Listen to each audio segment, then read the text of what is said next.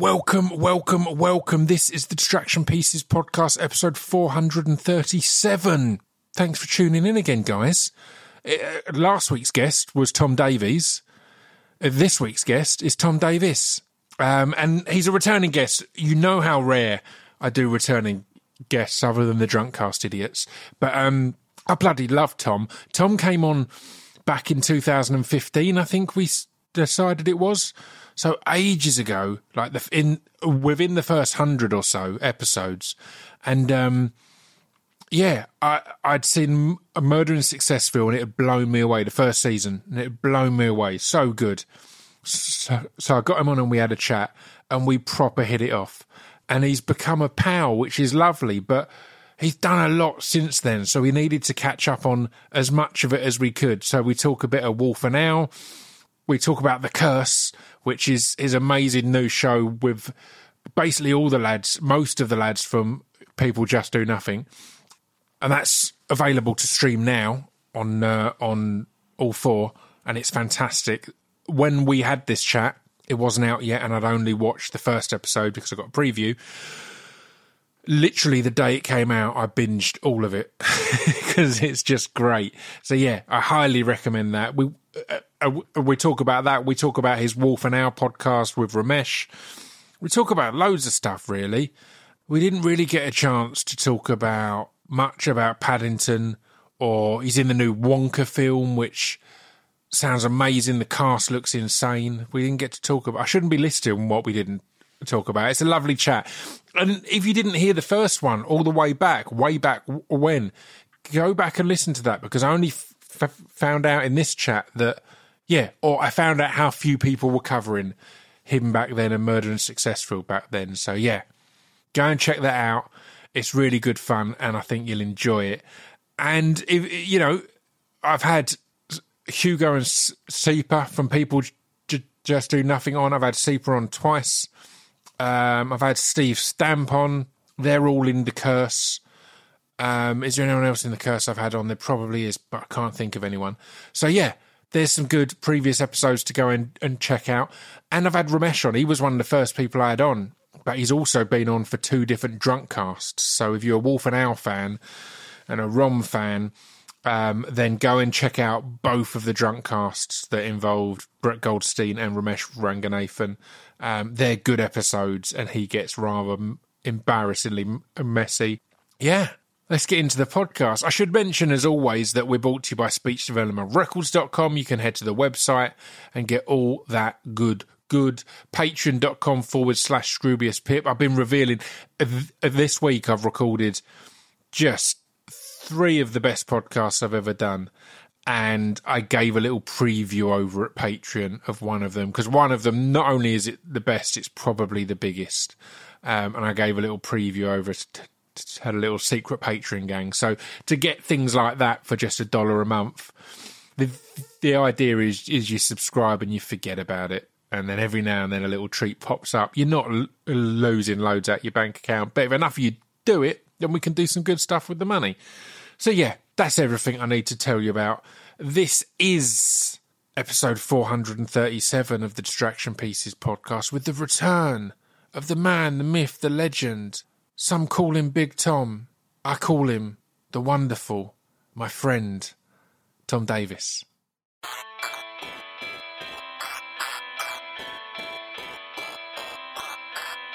This piece of fiction is the intro to Distraction Pieces. This piece of fiction is the intro to Distraction Pieces. This piece of fiction is the intro to Distraction Pieces. This piece of fiction is the intro to Distraction Pieces.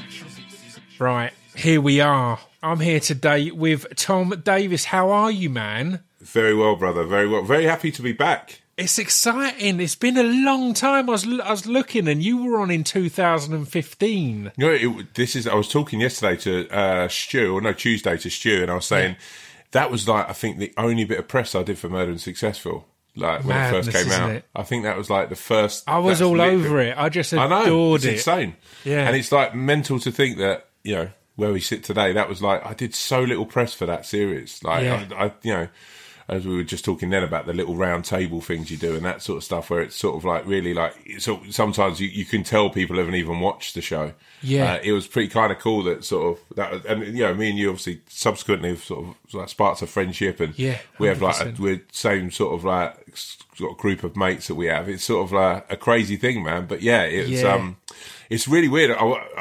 Seeper, me and Seeper have a joke about it because that was like the first interview that I'd ever really done, and it was the first podcast I'd ever done. Yeah. Right.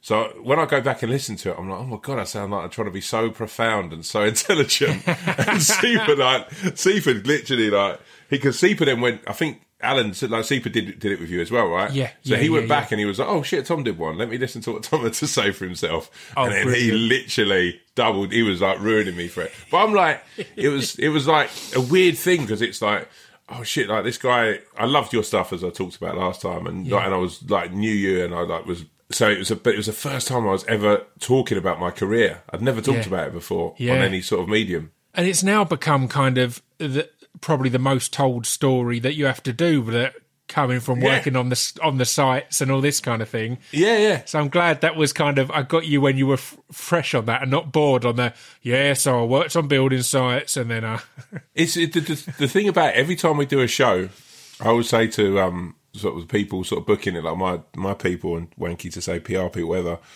I will say, oh yeah, maybe we won't talk about the building site thing. And then everyone wants to, and then you sort of, then the thing is that you kind of go, I suppose it is a hell of a journey. Do you know what I mean? I should hold journey. that. And it's funny you mentioned Stu, because I'm sure after we had that chat and I was walking you out, because I was recording at XFM then, and I was walking you out, and I'm sure I said, I've got a mate of mine who you'd get on with so well, and it was my mate Stu. So when I heard you were going to be doing Off the Beaten Track, I was like, oh man. And again, years on, Stu's always going on about how much of a fan he is of you and all that. So I was like, I thought you two would proper hit it off.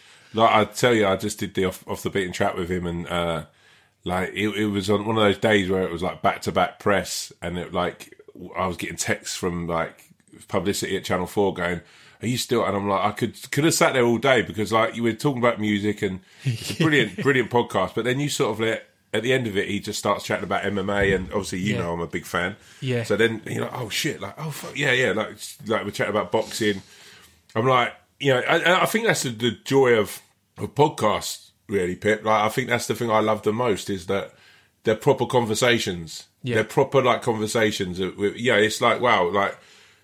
Of everything I do, like the Wolf and Owl is just like, I'm blessed to make shows and films but like how primitive and how easy it is just to sit with Ramesh, who's like my brother, I love with all my heart, you know, just to sit with him and just for an hour a week you just outload your problems and you chat, and you were one of the first guys to be doing that, you know, and one of the, you know, and look at, as I said to Stu, I was like, it's amazing to see like where that, because that it was just Distraction Pieces, really. It wasn't like and then from there it's like you've built up this whole like industry, like a brand of like these, and man. like, you know, it's incredible. It's been fairly mad. But me and Stu are looking at starting a new podcast soon, and part of it is hearing things like Wolf and Owl and that, where it's, as you say, it's catching up with a mate every week, and we've got more of a specific format and that. But I love doing Distraction Pieces, but on this I do a shitload of prep. I'm making sure I know what I'm bringing up and all of this. Whereas I know that doing one with Stu, although we'll have a topic, it will just be, should we do one tomorrow night? Yeah, all right. I'll come round yours. And then just have a lovely evening. It's a joyous thing, you know, and like we're nearly 100 episodes in, I think. And like, and it has just been, and like when I say, and like, I've never written a bit or I've never prepped. I literally every like week or twice a week we'll tune in together, and I know Rom's the same. We'll just sit there and it will just from nothing. We've had massive arguments where we've had like hundreds of people get in touch, and we've like had these amazing moments of sort of this our friendship growing, and like, you know, it's been like a real like incredible journey, and like one that. It's a weird thing to say without sounding really worthy and an absolute fucking prick, but like when you help it, like there's sometimes when we do the help bit, and neither of us, I have to sort of say now, neither of us are sort of like trained professionals in that, you know, but we've got a bit of experience in life, I guess. But when you help someone and you get a follow-up email, and that what you've told them has somehow worked. It's like, wow, that's Mate, you've had a bearing on someone's life. It's one of the weird things that I learnt early on, but I didn't really know when starting podcasts, is they're a real intimate and vulnerable place as such, because people, it's not like the TV or even the radio that you just have on in the background. No. If you're listening to a podcast, you've normally chosen to put it on. It's normally in your headphones. You're normally on your own. It's not, again, like you don't have loads of people who are like all meeting up to have a listen to a podcast. That sounds like a horrible evening. But no, but then couples do. You know, that's the thing you find. I find like me and my other half sit and listen to it, and I now listen to like numbers, like different ones when I'm like feeding the baby, or if I'm taking her out for a walk, I'll just stick to one. They are, and I think that's the thing about it. I think the ones that have survived the test of time, like yours, are personal, and they're not. There was a real time when everyone was everyone was like anything. They're like, oh, like there's a sort of like lucrative market potentially of podcasts. And I, at the time, I remember getting loads of people coming to me and just saying, oh, we could do this or we could do that. And all of them had a financial implication. Like I did one with Joe Cole, right? For Coral. There was a company making that. And me and Joe had a natural chemistry. We got on really, really well. We had a real like laugh together. And whenever we had someone who came in the studio, me and Joe found it really easy. And Joe's a dear friend now, and I love Joe to bits. But what happened was the production was trying to over format and overly push this, and it really didn't. It didn't latch on. Like at the same time, I'm doing this, but I'm doing the Wolf and Owl, and the Wolf and Owl is literally just two mates chatting, and on the other side, you've got someone trying to construct something and push this thing. The beauty of not having a big production team and that behind it is exactly what we've had with this. You text me earlier saying, "Oh, can we push it back half hour?" I said, "Yeah, cool." Whereas if it's this big production, it's like, no, it's this thing it becomes a chore. Whereas I'm sure with you and Rom, there's loads of that kind of, let's do it tomorrow after all, or let's push it to here or push it to there. It's like we've done that throughout the whole thing. We'll turn around and Rom will be like, because we're busy guys and we're like busy in what we do, and Ron will just say, I can't do Sunday, let's do Monday morning. And there's been times when we've gone, right, I'm filming, he's filming, and have to try and both get up at 6 a.m. on a Monday or Tuesday. I think we've only missed 1 week since we've done it, and we took the week off for Christmas. But it's given me, weirdly, it sounds dramatic. Like, when COVID first kicked in, Ron and me were talking every day, like, because it was like a massive change to us from being busy, and then that fell into a place where we started doing these Instagram lives. And then, like, there was times where, like, I really struggled. My mental health, I really struggled. Like, early on during sort of the pandemic, I really struggled for sort of a sense of who I was when, like, it sounds, again, like you sort of fall into a place of just being, like, sort of, like, showbiz. But, like, when you're not, your life isn't writing all the time or acting or being on stage, you're like, who am I when I'm indoors 24 hours a day? Who am I in this house? Who do I, because I'm used to being away, I'm used to being out, I'm used to sort of, and I sort of struggled with sort of finding my sort of place with that really, and but subsequently through doing the podcast and having that thing that, we did those Instagram lives every day for 2 months at 6 p.m. we did that, and that was something you worked towards, and you go, all right, I've got a little structure here. And I think but podcasts are I don't know, I think that's the one rule that we made, is always be honest on it, always try and be, if you're down, if you're feeling shit, the last few weeks, Ramesh is talking about his hangover, and then that goes into sort of talking about your own struggles with alcohol or whatever, and I think there's a very earnest place to sort of, I love them. I think I remember when I first getting into them and thinking I was commuting or I was on long trips, and I was thinking these are just great, and listening, and the amount you learn about people, humanity. Yeah, it's just it's boundless. And you're two people who, as soon as I heard you were doing a podcast together, I was like, that's perfect, because you're two people who I could talk to at any point for any length of time. I feel, do you know what I mean? It's kind of, it's really natural and comfortable. Like having a Ramesh on the Drunk Casts in the past. Again, oh man, I love those. We do select them kind of carefully, because it's like, right, we want people who we're all going to be relaxed around and all have a laugh around, and that's kind of the perfect combination. The worst thing about podcasts is someone trying too hard. and then throw into the drunk us is someone trying too hard who's leathered. Yeah, like, that would be like, yeah. That's like your worst guest at a wedding. Exactly. At a 21st, a stag do, it's the worst person. It'll be an absolute nightmare, and we don't do many like drunk casts with guests, but I get asked a lot, and I always have a list of people. I've got all of Seeper and Hugo and that lot all on the list. You're on the list of all this kind of these people that if we do more, these are the people would fit in. That would fit, you know what I mean? Rather than it feeling like it's a slot or a spot on a TV show or whatever. Especially with that drunk man, especially with that one, right? You have to, like, we talk a lot about this. It's like a stag do, man. Yeah. Like, what you grow up with, like, you realise the social dynamics of men when they're drunk. Yeah. Yeah, it's really like spending a lot of time looking around and going, who is going to be the guy who's going to try who's going to try and take this thing over? Yeah. What you realise is actually, you know, my stag do was mad. I had like mates from TV, I had mates from scaffolding, I had mates from home, from football. It was like blokes, guys from every walk of life.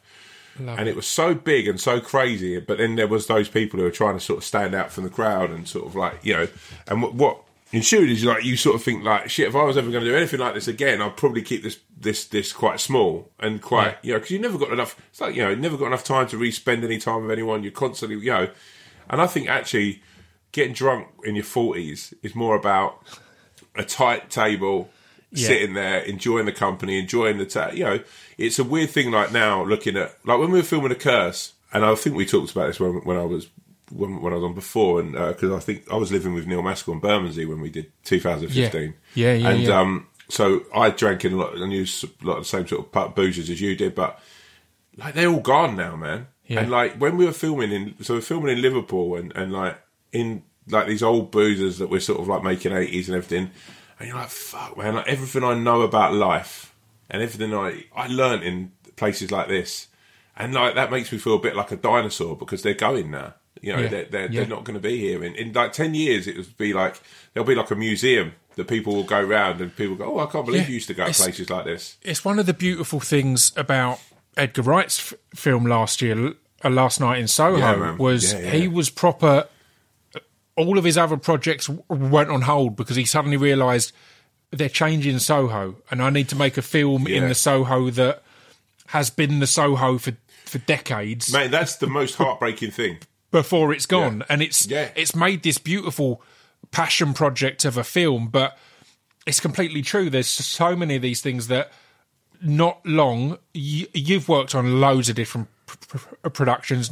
Not long, you're going to have to walk onto a complete, you know, a studio to have an old pub or whatever. You can't just go and look at these places or you shoot out of London. You have to shoot out of London. Yeah. Like, we shot, even like 4 or 5 years ago, we shot a teaser for The Curse. It was like a different place there, man. It was like East London. Soho, though, going back to that, like, you know, so when I was scaffolding, Soho was like this sort of like place that you sort of just felt like, oh, man, like a kind of Narnia vibe. Because it was like you stepped out just a little bit any way, you know, Oxford Street. Going down into Leicester Square, and you've got like, you know, everything is commercialism, right? It's neon and right? You know, it's Starbucks, it's McDonald's, it's da. But Soho was this fucking incredible place, and like, you know, used to like love going and watching a race in I don't think it's there now. The booze, just you've got the Jon Snow, and you've got the little square there just off Berwick Street, and as you're coming down, there's this tiny little boozer that used to do like cheese and ham rolls and all that. I can't remember. It's terrible. I can't remember the name. But used to have horse racing in there, so you used to finish the day on the tools and go next. Soho felt like Croydon, or like it felt like kind of like weirdly like home. Although you had all the TV and all that sort of like, you know, the sort of like craziness, whatever. Soho was there. It just felt like they had those small boozers that you could tuck yourself up in, and it just, you know. Otherwise, you just end up in the Nelly Dean all the time, and it just sort of like it's crazy. Like that's the beautiful thing, I think, and even now when you walk around and you're like, I think when you see like Wagamama's, and you've got this amazing part of Soho's, like, you know, ramens and like original like best the Thai food that's been there, that's proper, like people have started it years ago, and all of a sudden you've got queues outside Wagamama's, and you've got wasabi, and you've got fucking Nando's. I mean, I met my wife in Nando's in Soho, but it's a crazy thing, and that film's beautiful for that, because it is a world that's sadly. But I think that about everything, Scroob. I'm like, I look around now, and I'm like, it makes me fucking feel sad, because I love the late 90s, and I feel broken-hearted that it's a world that. I don't know. I just think, that weird thing of like, I don't know if you ever think this, of like, mobile phones were just at a place where they were really helpful. They were really good to have, but they were nothing more than just a place to text or call someone, right? Yeah. And that, pubs, life, London, England, growing. Do you know what I mean? We were in a place where, so economically we were a growing nation, you know, and it all turned to shit within not too long. But there was just a period where you're like, oh fuck, we feel like we've got this thing sorted.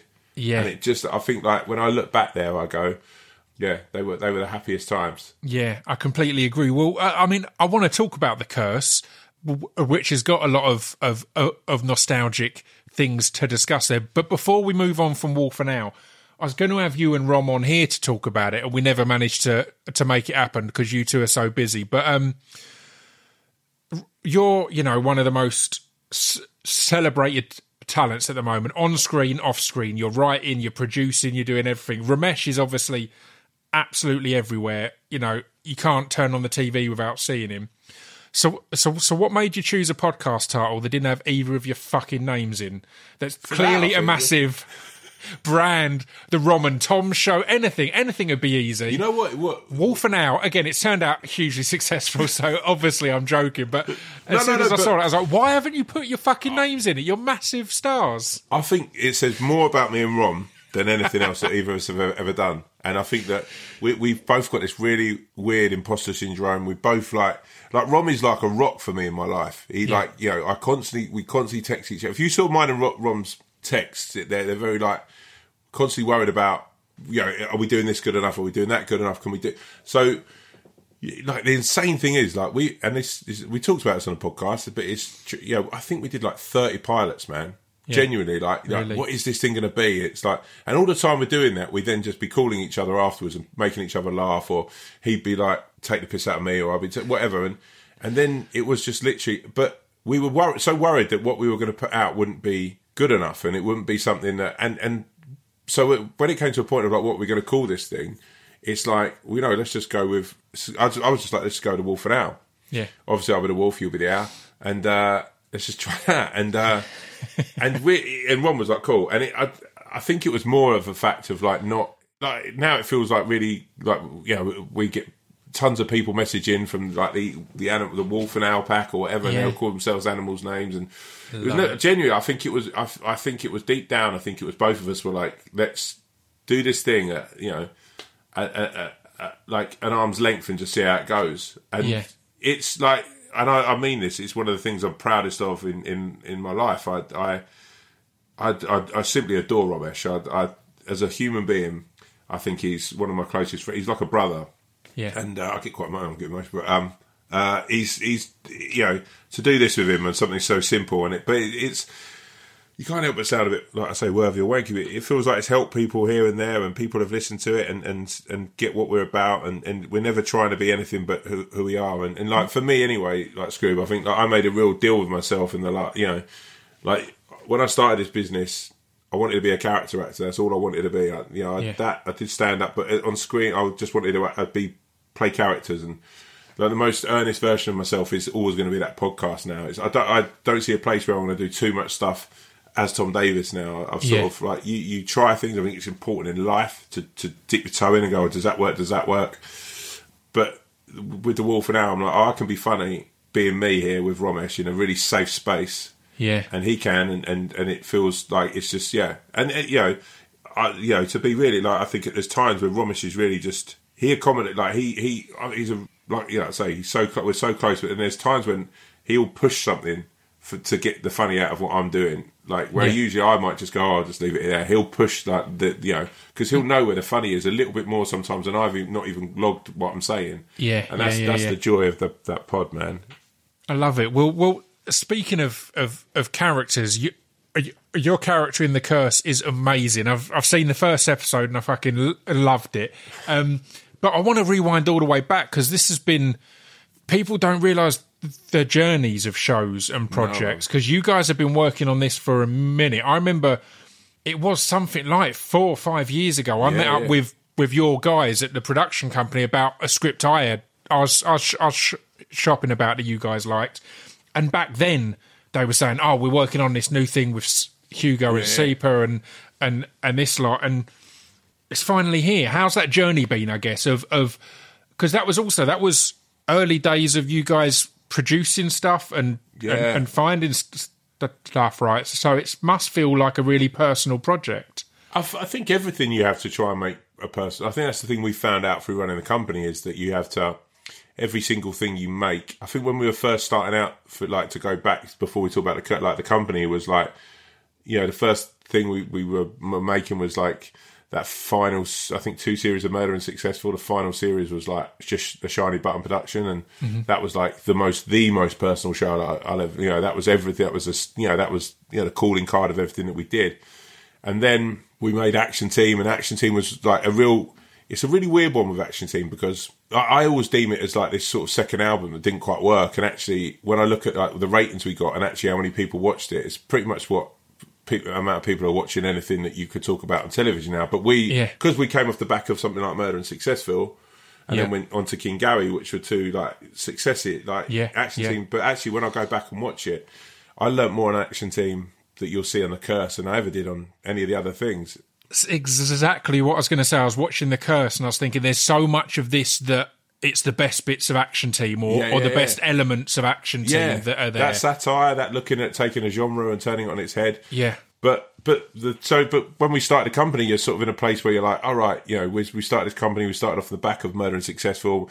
But from the start, I personally, all I wanted to do was work with people that felt like they were from where I'm from, people that I had an emotional connection with. But then, you're in a position where you've got a big company that backing you. So all of a sudden they're like asking you to do other shows.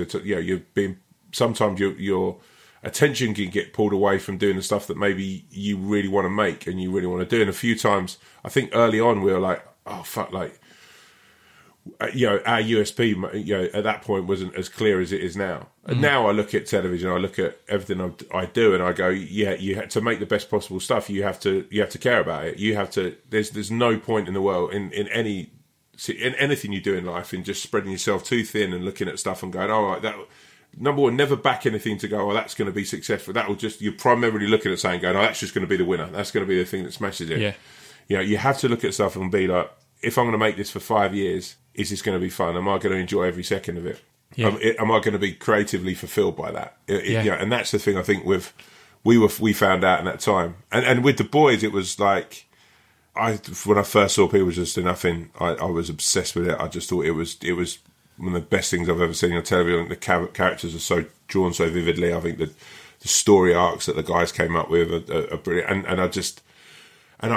When I first met like Sepa, we were at one of these sort of TV event things, and we just found each other. And he was saying about Murder and Successful. I was saying about People Just Do Nothing, and he's from round the corner from where I'm literally from like 10 miles within each other. He's from Chessington, I'm from Sutton.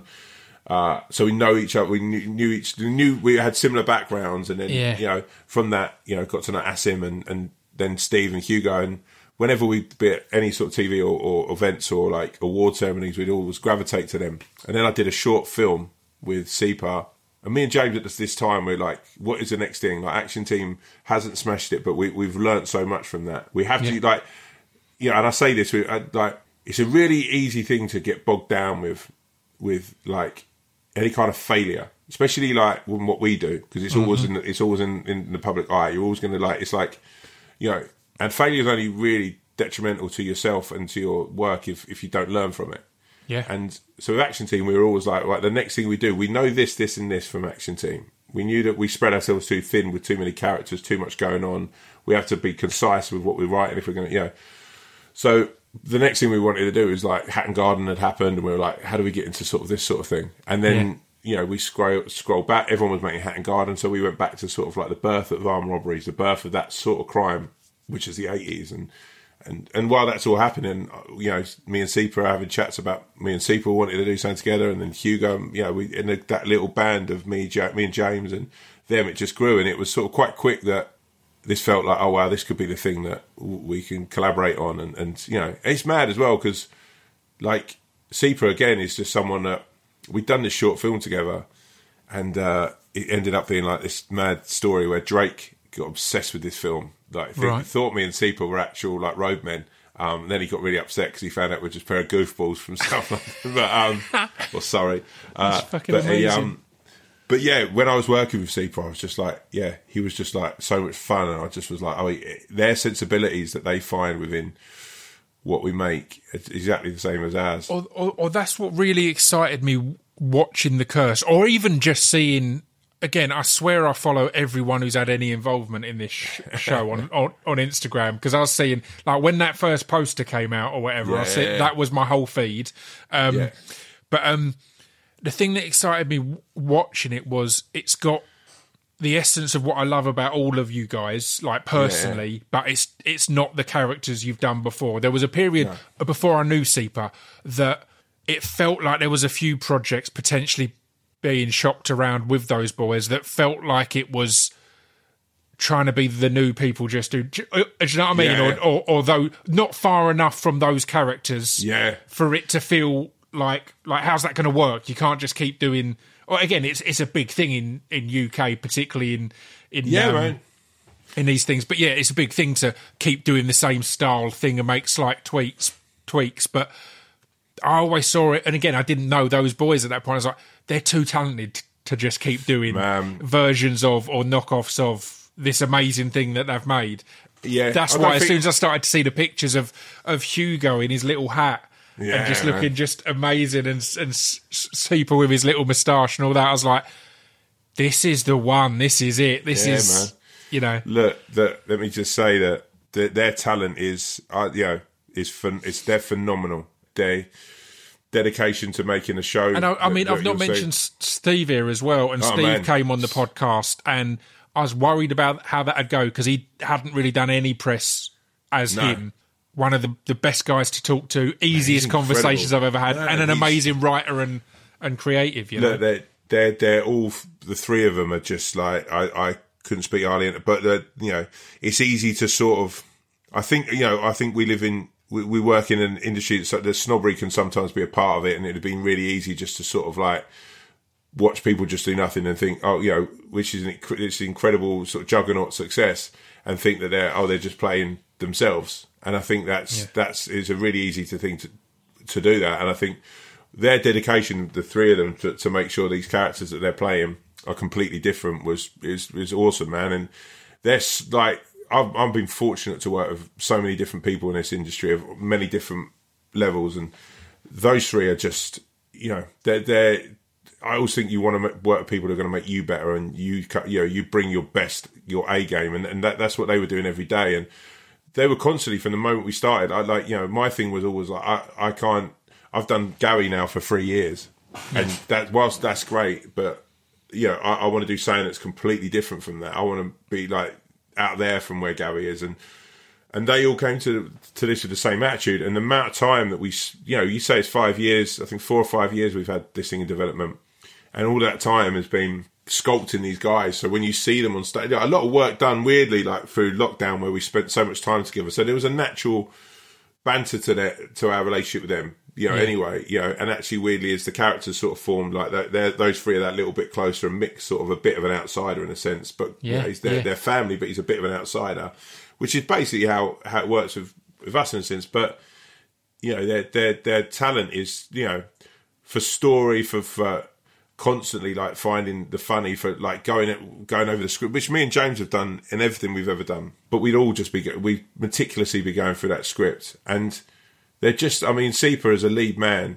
to do what he does in this series is, it's completely different from anything that Grinder is. It's it's a whole different character. It's like, it's almost like the juxtaposition of who Grinder is. He's sort of like the cowardly, the weak one of it all, and you watch him and mate, but when you see Seeper do his stuff, it's fucking phenomenal. Like, he really is, like, he's a lead man, and you're like, wow, you sit and watch. Like, for me, it's like, I love doing Gary, right? Yeah. But I love playing this eccentric weirdo on the outskirts of stuff. Like, Sleet was everything to me, because Sleet was just a bit off the wall, and I am. Well, I was going to say, Gary is the closest to you've played, and I mean literally geographically, and the people you grew up around, and that kind of thing. So that's why I was excited when you walked on screen in this. I was like, oh, hello. Oh, man. Oh, hello. We're back to the extremes of Sleet and the extremes of things like that. Yeah, you know? Logan and Flat, all the things that I enjoy doing. And I think that's like that was some personal choice on the basis that I was like, I need to test myself now at a point in my career where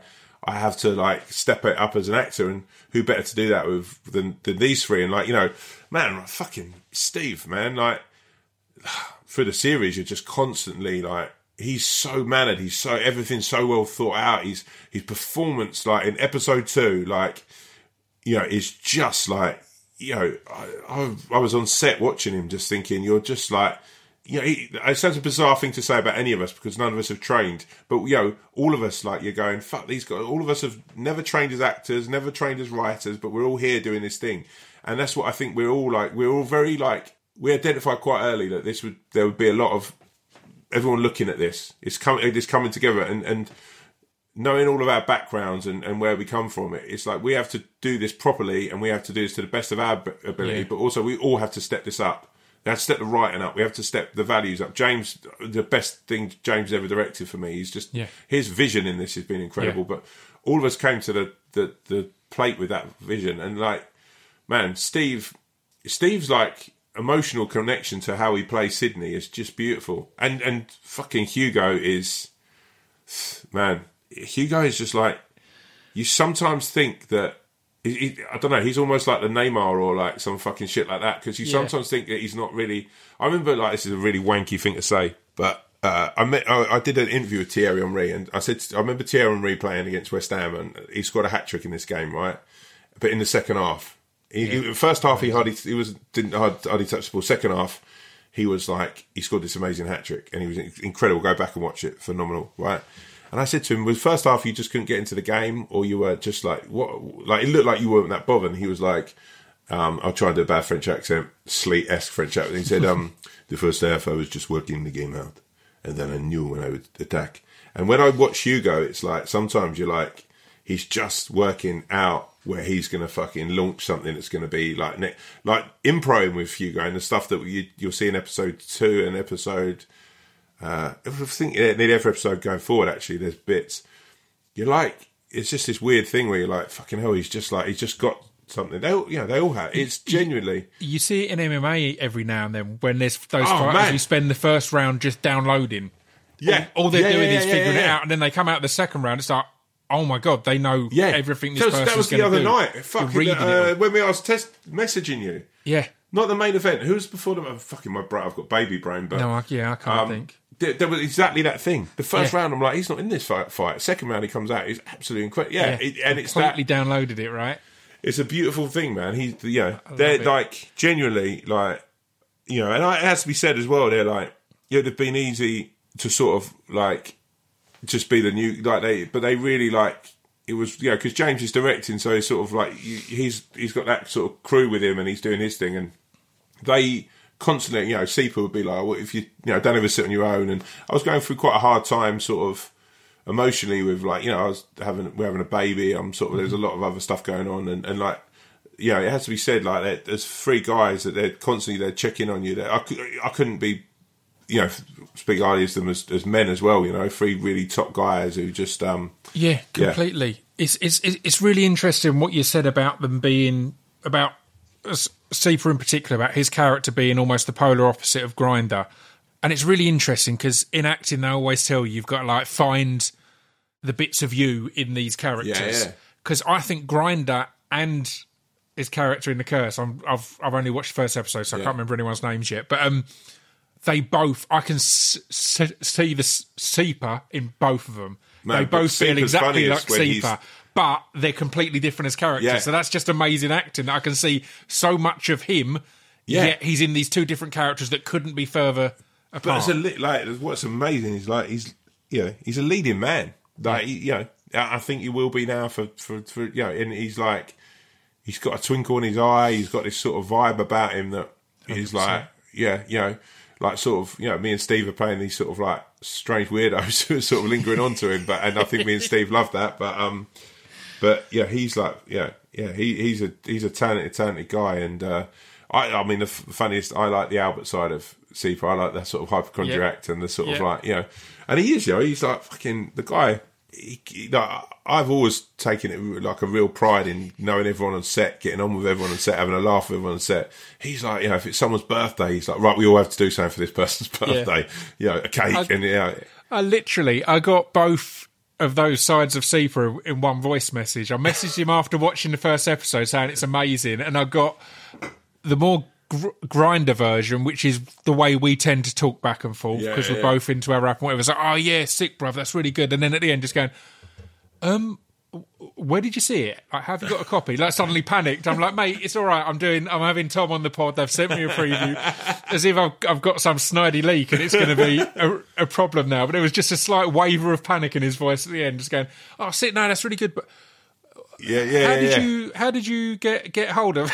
He's like one of the I say it a lot on the podcast, but he is an incredible human being, and like I love them all. I think they're just a joy. And Emma Kenny, man. I was going to say I want to talk about Emma Kenny as well because I've got to have her on the podcast at some point soon. I'm talking to people, and she's just a beast in this. She's she's a remarkable, like, again, I mean, I'm just bigging everyone up, but like, she is what a talent, what an incredible. The second she came on the screen, I felt I knew the character. I've known the character for ages. I've known her for ages. She did like a self, like, to be like, when you're doing something like this, you're doing it for like, hopefully we'll do this for a couple of years, and like when like you get all sent all these tapes of different people to do it, like.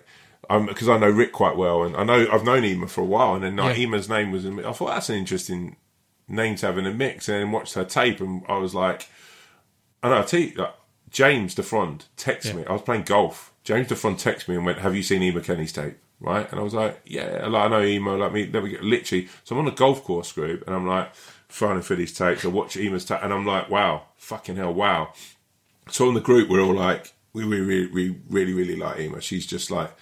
So when it comes to sort of coming in to read on the tape, the proper audition with us all there, which is quite intimidating. You've got Steve, so, we're all mates, we're all James, we're all fucking about a bit, and we're, as soon as you hit, like, I go into character, everyone thinks it's a piss take, and I'm taking, because that voice isn't what you're expecting. It's what I love about it is it's on that edge of piss take, and I've met guys like that, so it's still in the reality. Right? Yeah, I've done press for this, and they go, "Oh yeah, but is it unrealistic?" I was like, "You're looking in all the wrong places." Yeah, I've grown up with people like this. That was exactly my thought. I was like, "This is so." You'd have seen blokes like that down Millwall. You'd have seen like it's the 100%. Guy who thinks he knows everything. Yeah, and like who's got all the fucking answers to every question in the world, like every question and every fucking problem in the world. He just hasn't got anything that he can do about it. 100% wants to hold court, even though he's got no right to be holding court at all. And it's but so Emma comes into the room.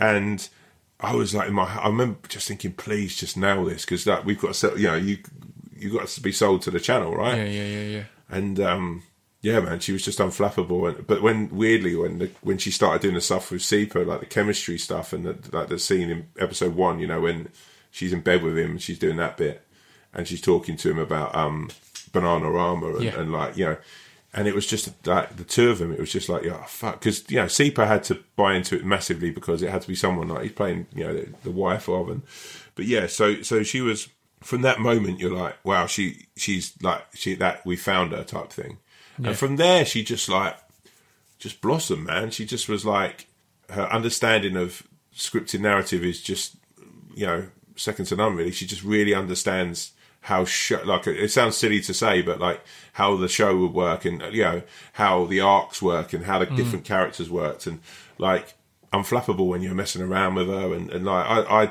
this one thing I said to her, if we do it again, I want to do more scenes with her, because I just think she's just and like just as a writing talent and someone who's sort of. She's had like a really weird introduction to the industry. She's not had she's really worth talking to, because she hasn't had this.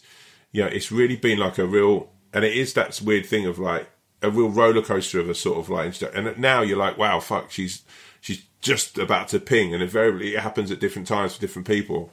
But she's a real joy to be around as a human being, but like a seriously talented lady. She's just amazing.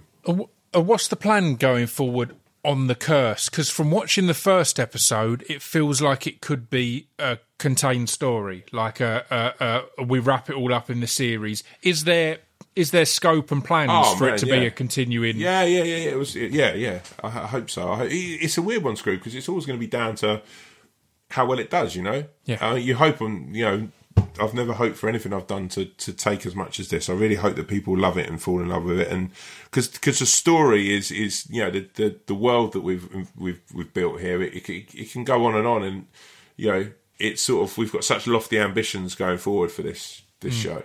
As a collective, and I think I think when you finally watch episode 6, and hope that'll be you can binge that on Sunday, you'll see the end is it's sort of all left open. And what's beautiful is, you know, and I think we were really like, all these characters really need to move and grow like real people. You know, we don't want anyone like with Mick. I think that's the thing. I think like you can watch it and go, all right, I think that's who he is, and I think that's who she is, whatever. And I think every one of them sort of grows and surprises, and I think it's a really special piece as well, because, not to get too political, but you're making something that's set in the 80s, the early 80s, but you're making it in a climate where actually it's like, it feels like fuck, we're back here again. You know?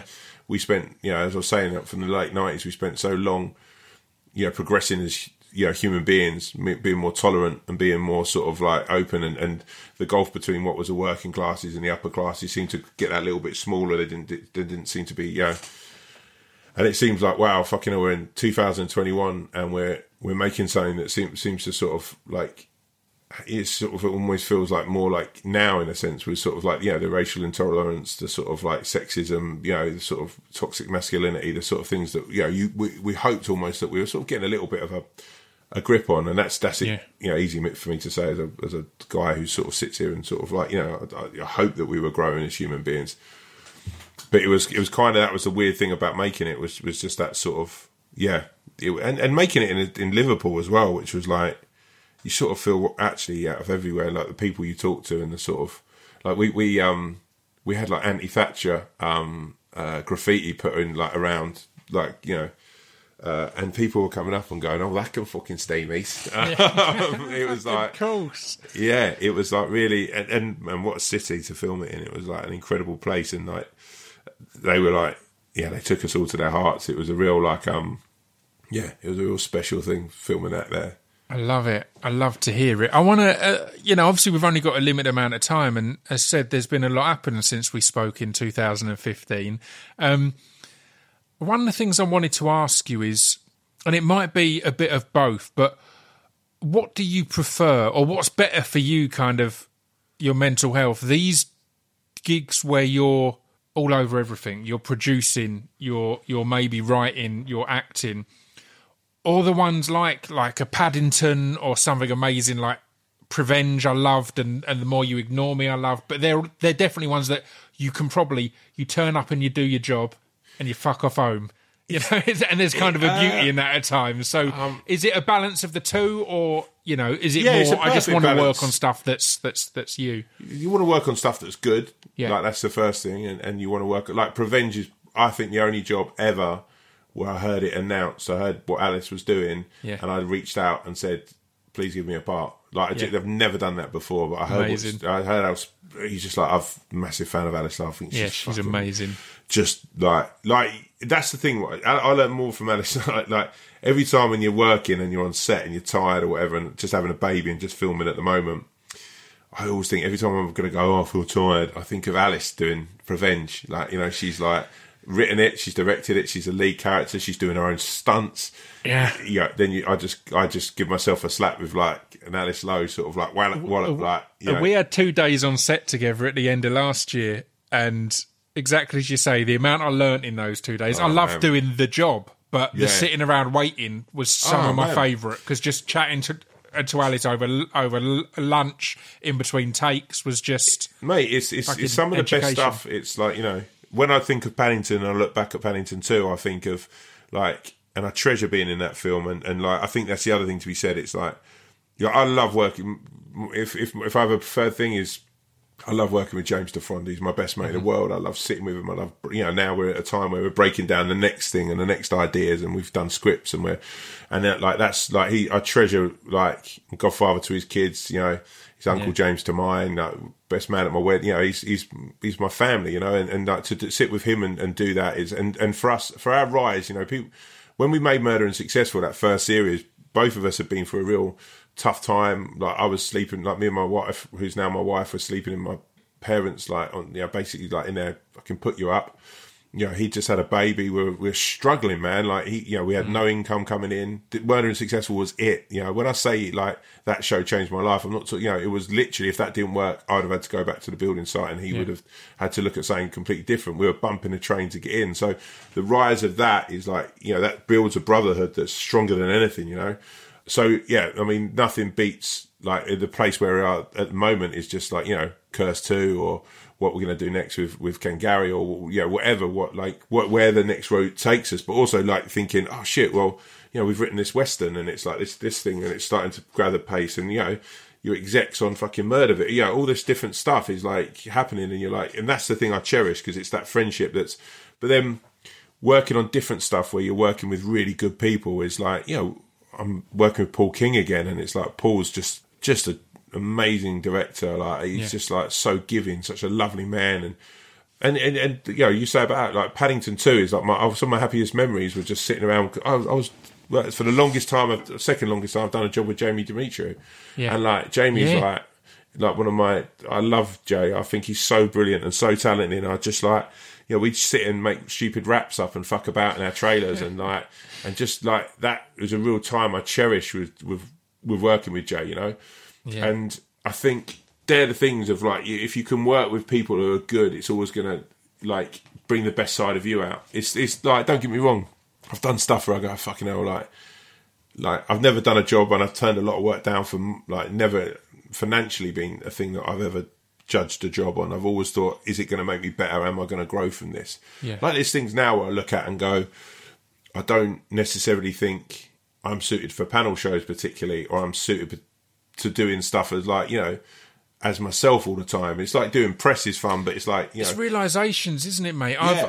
I've had that in recent years, and the amount of game shows and panel shows I've turned down because I'm now at a point where I was like, right, I'm well up for being on screen. Like, that's my plan for the rest of my life, acting and writing and directing. Yeah. But I want to be on screen for shit that I've worked hard on, and that, I want a reason to be there rather than just be there as a booking. Do you know what I mean? And it's a real battle you have to fight with yourself, and it's like, I look at it constantly of, like, I wanted to try and do stuff and like coming up, because, like, stand up was the first thing I'd done, and then you're like, right, you sort of do more panel shows, and it, like, really, like, last year I sort of had to realise, I thought, I don't feel like it's the best version of me coming across, and I don't really, like, I'm at mercy to sort of the edit, and it's someone else's edit, and it's someone else's, and that's fine if you're in a film and, like, we're all going to do that. You'll do that. I'll do that. When you're in a movie and someone does to call you, make that hard call and go, mate, your part's been reduced quite because it's not linked to story, or this thing didn't work, or that thing. That's fine.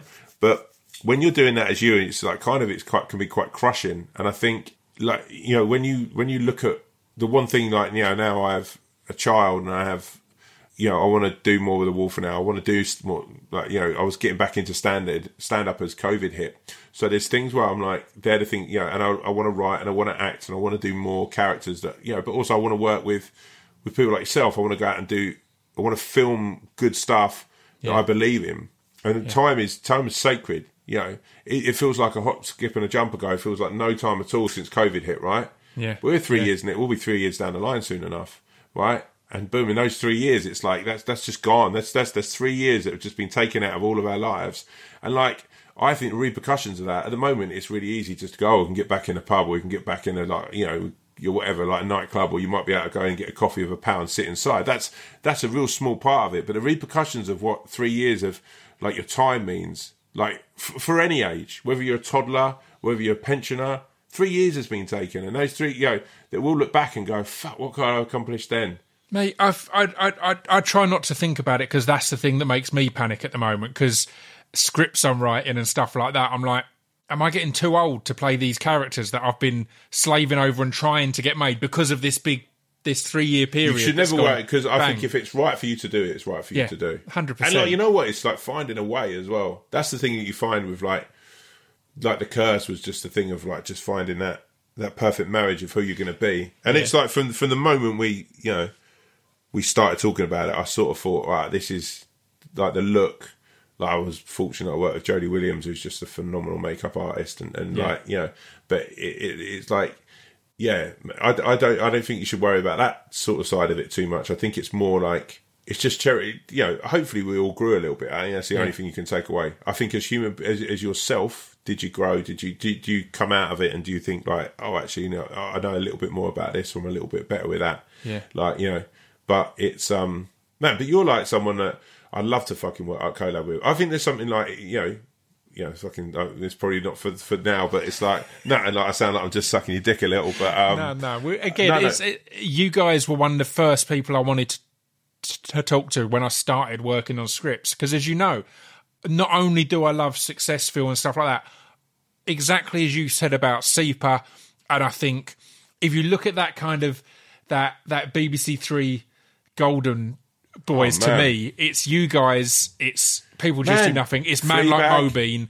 because it's looking at these people as well, though, the ones that I look at and go, right, I also know these lads have done this off their own back, and they've not had money, and they come from working class places. And like when I did my music, I've told this numerous times, When Thou Shalt came out, it was that being successful or I'm back working in retail. I didn't have a backup plan. I didn't have a rich family to back me up or anything. So seeing those shows all jump out at me as these are shows made by people who had no option of it not succeeding. Yeah. Do you know what I mean? It not succeeding was not on the table. It's a drive that you can't... It works, or, you know, there's no other option. And it is a weird thing, isn't it? Because it's like, I spent so long like working in that world as you did, like, and like, it's a really easy thing, like, to go back and, like, I still see mates that I work with back in the sites, and like, there were times, like I said, like a lot of learning is done there, and a lot of, you know, but also it's like I was I was a terrible scaffolder, right? All of them I'll see them in the pub and go, you weren't a fucking scaffolder, mate. You was a fucking labourer at best. Do you know what I mean? Sounds like Romish, but they'd all, you know, but I think the thing that propelled, weirdly now, and this is is like the sense of like, actually, you know what, you've made stuff that they're like, because Successful was like fucking mad and it was really weird, but it was the side of me that had been sort of hiding for like, you know, that sort of like weird fucking nutty. I love that we've not touched upon your most successful show, amazing series after series. It's fucking brilliant, and it's a weird one because it's but it's a strange thing within our industry, because I think it's like when we were asked to sort of, do we want to do this? Do you want to try and do a mainstream thing? It was like something I'd probably thought about doing. Oh, you know, I'll probably do in a couple of years, because I remember talking to you a little bit about it at the time and being like, right, I need to make sure if I'm doing a mainstream thing, it's something we can do it in a way I'm proud of. Yeah, and it doesn't feel like it's they've thrown some money at me, make that. Do you know what I mean? It was never like anything we do. We never got a lot of money for it, but but it had to keep the sensibilities of sort of what me and James believe is like the sort of comedy style. But it was sort of like going from sort of making like Murder and Successful, which was all sort of like, you know, is what it is, and you know, it was a sort of this cult hit, and then Action Team, I think, where people could see what we were trying to do, and like, you know, that was on a real shoestring budget. You know, it's still, I'm so proud that we managed to pull that together for that budget. And if I go back, I go, oh, fuck, I just wish I knew a little bit more now what I knew then. Not that I can kick myself too much, but I just wish that I'd been a bit more concise with the storytelling, and I hadn't tried to force too much in. But with King Gary, it was like, if we're going to do this... It's the exact development of every album I did. Like, each album went on, I was like, oh, I don't need to fit 1,000 words into every fucking verse. I can have you know, economy of words, economy of time. It's and all such a simple thing, but it's something that you learn as you go on. You don't need this. Like, the best part of mine and James's script writing process now is when you go through and go chop, chop, chop. Get rid of that. Don't need, never going to be seen, just going to be a waste of a day's filming. Love it. But with King Gary, it was like a thing where we sort of like, right, the BBC, I can't speak highly enough of them, gave us the creative sort of freedom to go and make something how we wanted to make it, and how we sort of believed that we could sort of do. And it is, out of everything I've done, it's by far the hardest. It's because, you can't swear. You have to be, this has to be something that hopefully the whole family are going to watch, that from kids to pension, you have to, and it has to be real from the, it felt like a real, or it feels like when you're writing something like that, you're going to always have, like, this is made for the people, about the people who are going to be watching it. Hopefully no one from, like, who's involved in sort of bank robbery, maybe the old armed robber will watch The Curse just go, it was a bit like that. But, and, no spies are going to watch Action Team, and I don't think many policemen got many tips off Murder in Successville. Actually, some of them fucking probably did, judging by some of the investigations we've seen of late. But but with King Gary, you're like, right, every storyline has to be something like the Skip or the Mickey Drips. It has to be something that people go, oh shit, I know that. It's almost like it gives you sort of more, not, it sounds ridiculous to say, but it's just like someone like Peter Kay and Peter Kay's stand-up, or you have to have like a bit where people can touch base with it and go, oh, that's how, and that, to write what we've done, 15 episodes of, like, as it stands, we've done 15 episodes of that, and it's just like, it's very taxing. It takes a lot of time because you have to be finding stuff constantly. Like, fucking hell, man, Murder and Successful's a flight of fancy. You've got Kanye West as like a fucking, like, a prince of, like, who's come into town, or like fucking whatever, like, Miley Cyrus is, and that takes something. But you are in a world of flight of fancy. Yeah. The Curse, you're taking many different ways, and you're writing a thriller. And the other thing with King Gary again is you have to be writing it with that warmth, that you're not mocking anyone, and you're not. Do you know what I mean? Again, it's exactly like I spoke to Hugo and Seeper about with People Just Do Nothing. It was clear that this is written. Obviously, we're laughing at Grindr and Beats and everyone, but it's clear that it's written by those people as well. But do you know what I mean? By people from that world, and that's what King Gary has. It feels like it's written by those people. It's not going, oh, look at these.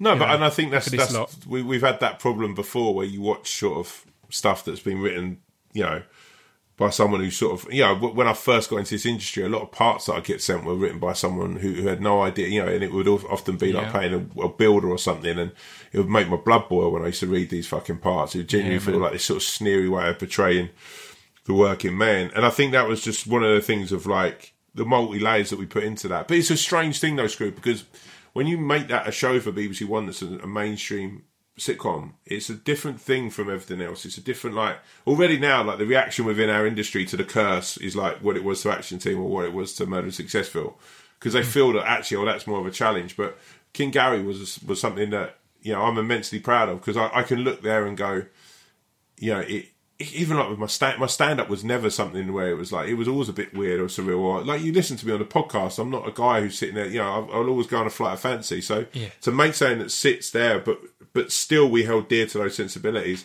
me and James are just, we're very, very proud of it. It's like when you look at, right, like Series 2 of The Curse, or when you write, like, you can go anywhere with anything, right? And with Gary, you're like, okay, now we've got to find 6 more things to write about that are that people are going to connect with straight away. And like, where do you take these 2 characters that people fell in love, and it would be amiss of me not to talk about, like, Laura Checkley is just fucking incredible, like, absolutely astounding. When we did a thing called Wasteman many moons ago, and she came into the audition room, and I just fell in love with her as a human being, but as an actress. She went to come full circle. She went on Stu Whiffin's MMA podcast. He does. Oh, really? With Blake she knows Harrison. Blake well. Yeah. And it was it's fantastic, because they have a section on there called Fight or Flight, where they get someone who's not into MMA to watch a specific fight and then see how they feel about it. Oh, really? Yeah, and she was fantastic on that. But she's amazing. She's amazing. She's a brilliant actress and just a lovely person. But Camille Kaduri and Simon Day, it was like, you're working with these people, and like, I think what really meant a lot is that people just took that family to their art. So when you're out and about, it's sort of like, and at first I was like, because it's very Essex centric, it's very M25, Hertfordshire, centric, and I thought, would it? And when we were up in Liverpool, people loved it. Manchester, it feels like it has struck a chord with people. But it's also one of those things where you're like, I don't know, like, do you know Matt Morgan at all? Do you know Matt? Matt Morgan? No. I know of him. Obviously, I know he was sort of had a bit of a worked with joke and like even there's like with Murder and Successful after like series 3 when like that was probably the most by far it was the most successful series, and then we were like, well, we're not going to do it. We don't want to do it. We've got to as far as we can get to this.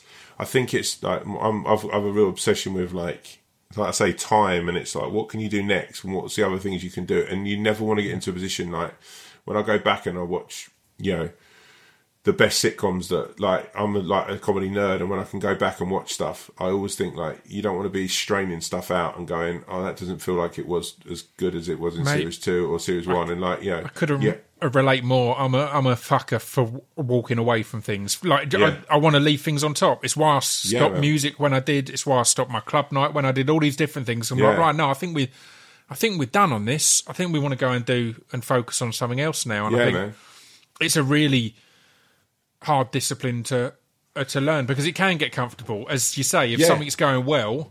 And I think as well, it's a really weird thing of like you want to push yourself. You want to push your as a writer, as a producer, as an actor. I think it's just important to sort of always have that eye on what you're going to do next. Like, and like I learned that the hard way from early on in this industry, thinking, oh right, you're going to do. I had a show in with Channel 4. It looked like it was going to go to a series. It didn't. And I didn't have a fallback. I just had, like, that show.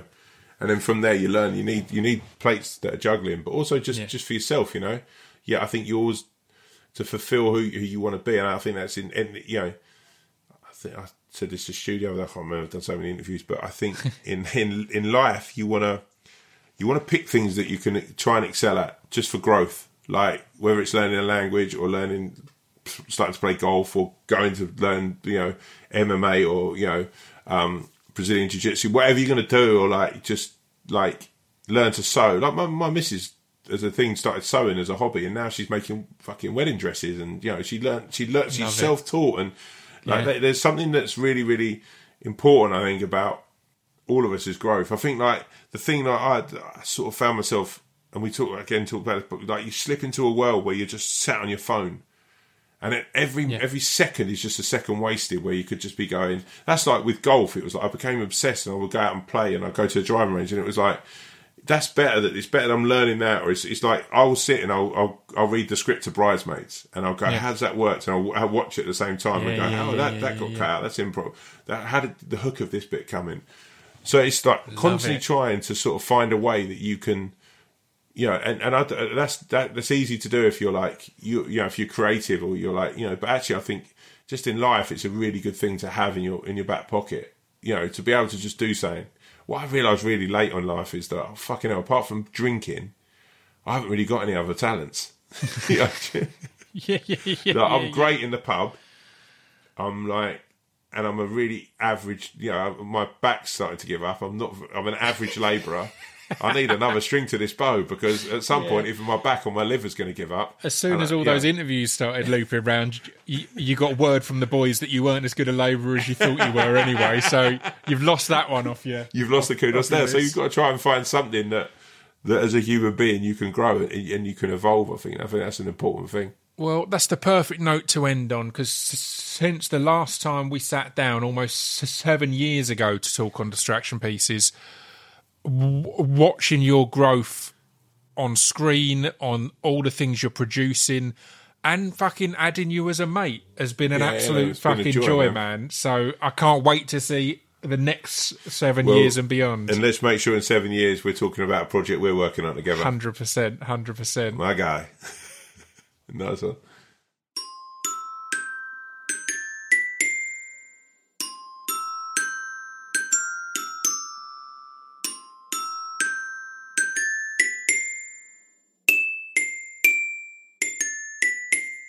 You've been listening to Scroobius Pip's Distraction Pieces. There we go. That was Tom Davis. If you didn't check out Tom Davies last week, go and check that one out, man. It will surprise you. If you're not familiar with GeoWizard, a.k.a. Tom Davies, then you're in for a treat.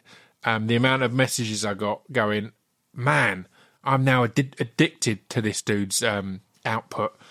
Yeah, it's good. And as I said, go back and check out that early Tom Davis. The easiest way to do it is in whatever podcast app you're in, search Distraction Pieces and then the name of who you want to listen to. In this instance, Tom Davis or Tom Davies, either of them. But yeah, I'll be back next week with, I think I'm going to do a double episode next week, a Wednesday and Friday again. In fact, I'll give you a little sneak preview because there's some of the excellent episodes I've been recording. I think next week I'm going to release the chat I've done with Lucy Pinder and the chat I've done with Beth Granville. And they're both really interesting chats. So, yeah, I think that'll be next week. If I change it, don't get too mad at me.